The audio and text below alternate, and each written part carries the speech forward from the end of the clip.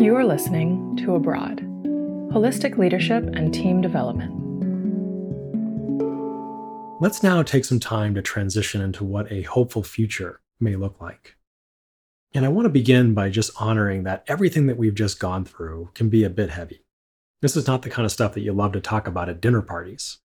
We talked about, the pre-existing mental health conditions that a lot of entrepreneurs are, navigating through.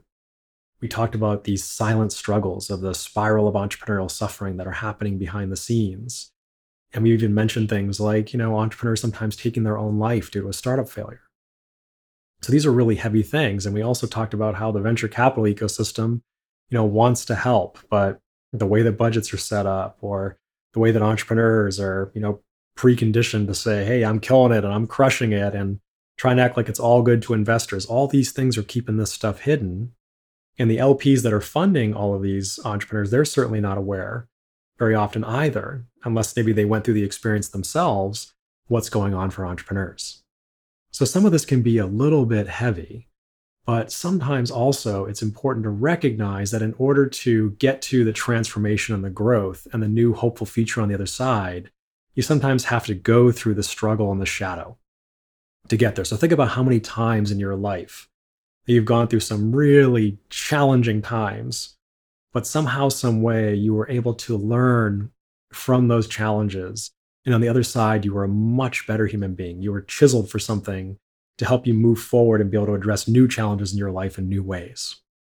I know that that's certainly true for me, that some of my early startup failures, being in the fetal position on the couch, worrying about whether I was experiencing some bipolarity, all of these things were all part of a bigger journey that were leading me to a future where not only could I be able to support others in being able to navigate their entrepreneurial journey in more friendly ways, but it's also been supporting myself in operating the entrepreneurial journey in more friendly ways.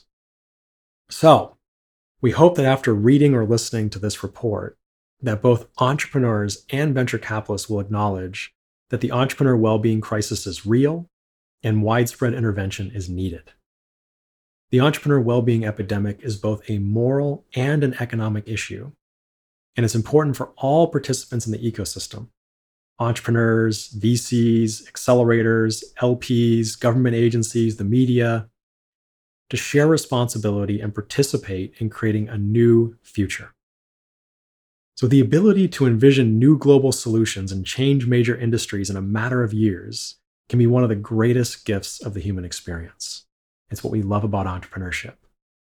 So creativity is fun, but it's limited and dampened by the spiral of entrepreneurial suffering, where subconscious fear, arrogance, pride, anger, and self-beat-up are running the show. So one big question is, what would happen if we dedicated the same creative, innovative, and entrepreneurial spirit that we use for disrupting major industries to disrupt the way entrepreneurs build companies and the way that investors fund them? The possibilities are vast and exciting, and at the very least, these seem like worthwhile investigations. And given that entrepreneurs play a fundamental role in our society and economy, we'd like to invite whoever is reading or listening to this study to ask yourself, am I willing to be part of creating a new way for developing entrepreneurs? After all, each of us has an entrepreneur within that is looking to develop new solutions to maximize the potential of our lives and our careers.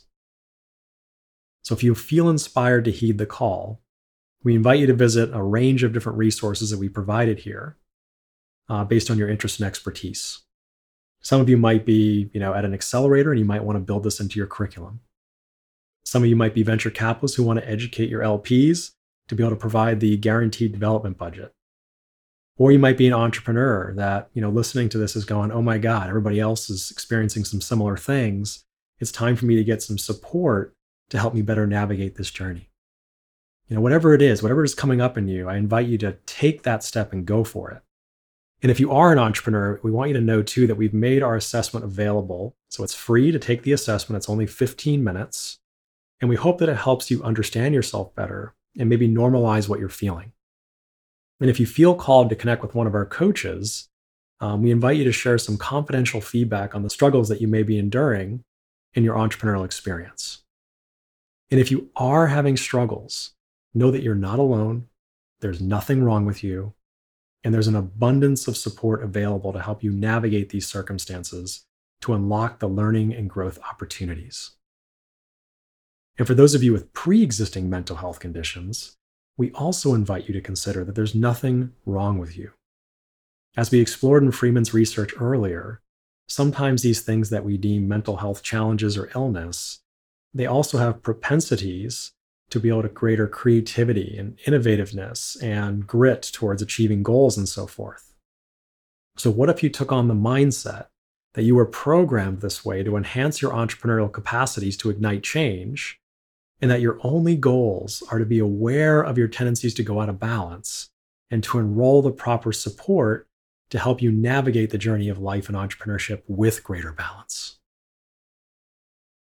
Thank you so much, everybody, for taking the time to listen to this study. I want to end by just acknowledging all of the extraordinary people that have been part of this. So on our team, our investors, right, we probably spent more than $500,000 in resources and time to be able to bring this part of our social mission into form. And we weren't, because of all the things that we mentioned earlier about the limitations in funding for both entrepreneurs and also for the venture capital ecosystem and so forth, not a lot of that money was returned. Very little was able to be invested in this type of support. So I'm so grateful to our investors, our team members, our psychologists, our executive coaches, our data scientists, all of the people who came together and recognized that this was an issue that was worth looking at. And we dug deep, and the goal and the intention of all of this, and the core, most simplest intention, was that we knew that in doing this work, that we would relieve the suffering of a lot of entrepreneurs around the world and a lot of leaders around the world. And by relieving their suffering, that would then translate into the way that they're interacting with their team members, the products and services that they're creating, and then eventually the impact that would have on our world. So thank you so much for your time and attention, for being with us. Truly, I hope you can feel how much of a labor of love this was. Everything we shared here is not perfect. We've certainly done our best, and there's additional research that has to be done in these particular areas.